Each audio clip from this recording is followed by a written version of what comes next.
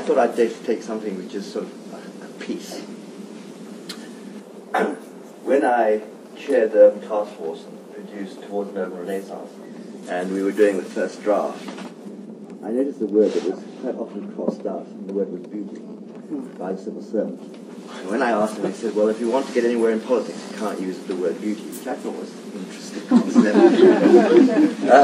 So it doesn't exist then. And this is, and I'm going to talk a bit about it. This also niggled me, this question, the idea that beauty, and I related immediately to culture, of course, and I think what makes life worth living is culture. And beauty is certainly part of that concept.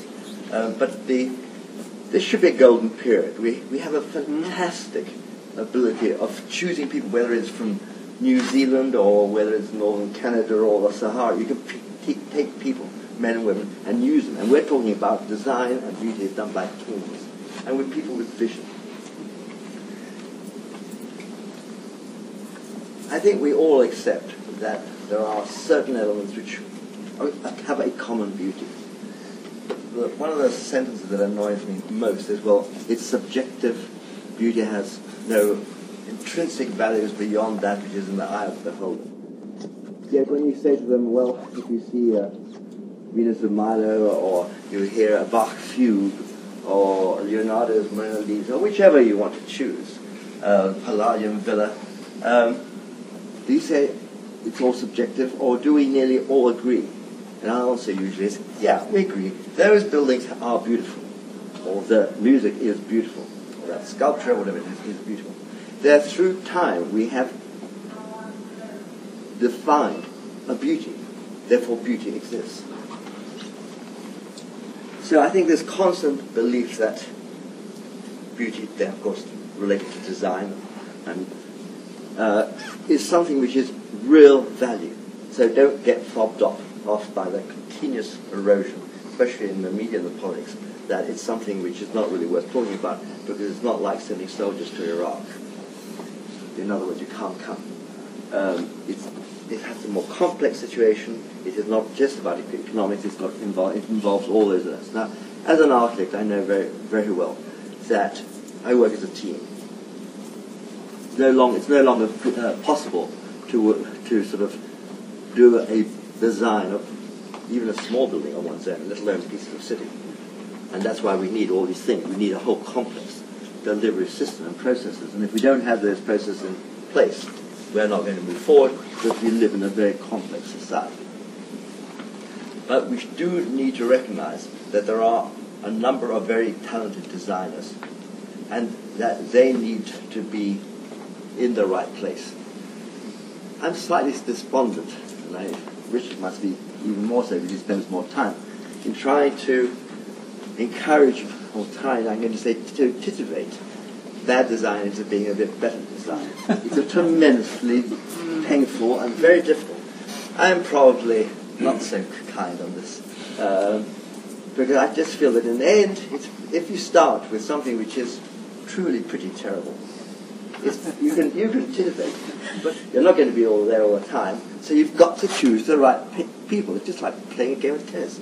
They have to have had the training. I don't believe greatly that one is born, but I do believe training is very important. And I think therefore we have to start at a moderately high level. We've got to select the right people to lead those design teams if design is a lead process, and recognize that really this can make a change. Now, I think we all accept that buildings and even more public spaces can brutalize people. People that come from appalling ghettos of poverty, if everybody with skills and with a bit of money have left that area because they can move and leaving this brutal area, we know that they have a much less of a chance to succeed in life. Unless you succeed as a broad system, inclusive. So in terms of communities, in terms of individuals, social inclusion comes and is affected by the built environment. These, in a sense, are the two poles in what we as architects, planners, and related professions work on. People, buildings, environment. Of course, the third one, which has come up very fast, is the whole responsibility to the ecology.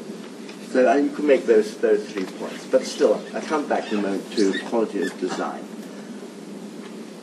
If we accept we can brutalize, if we accept that Georgian terraces, that very seldom heard people not saying, I'd love us to live in a Georgian house, just using that. That's my way. But therefore, they make a decision. If you live in certain areas near a beautiful river, a great park, that adds not only beauty, it actually adds to the value of the building, and adds, of course, to the quality of the life of your children and your grandparents, and everybody else around you. In other words, the whole thing is qualitative. It's not subjective. I am very concerned by the state of the public domain in London. I have to say it's improved a lot. And I've been here, as you can see, a long time. I came over when I was 5 from Italy. And certainly London has never been better, and the public domain is improving. But then if you take the next step, which is, well let's make it one more good point. I think one of the biggest changes is exactly along here. I think to walk from the wheel, if you like, or down that end, and to walk, let's say, to the Design Museum. This was a no-go area 20 years ago. I remember well when a little bit earlier when I left the AA, looking with my wife for a place to live here. She just couldn't live. There wasn't any. This was going to be a new industrial docklands of the future. Today, it is the most lively, most vital. Come on Saturday or Sunday and see the different ethnic groups are cooking or making music or so on. It's fantastic. So that's a success story. That's a real success story. Probably, in my opinion, the best urban regeneration in Britain. This amazing walk with all its cultural institutions, bridges, and so on. On the other hand, there's a lot of areas which are pretty terrible. If you just walk outside and you look at the paving, if you look at the street, and the street is the key, it's the nervous system of the public domain. If the street doesn't work, that's where you basically meet people. I'm all for parks, I'm all for avenues, I'm all for squares. But the real place where you spend most of the time is the streets. And if you start counting, by the way, the number of people who uses those spaces, the number of cars, of course, people in terms of walking will nearly always be more than cars. Now we're pushing hard back now towards a more balanced view of the pedestrian streets for people. Critical part. And we are changing, but we have a long way to go. And I think this is, if I had to say, of all the things which really I'd like to push harder on, is those public spaces, and specifically the streets. I'll just finish. I'm sure a lot of you will know that wonderful Greek oath which was made, Hellenic oath, 2,500 years ago. The citizens of Athens, when they were made citizens, of course they were male, white, etc., and they were very few and very exclusive, but still it was the beginning of the modern culture, shall we call it. Swore to leave their city better than they entered it. I think that's what we have to do. Thank you.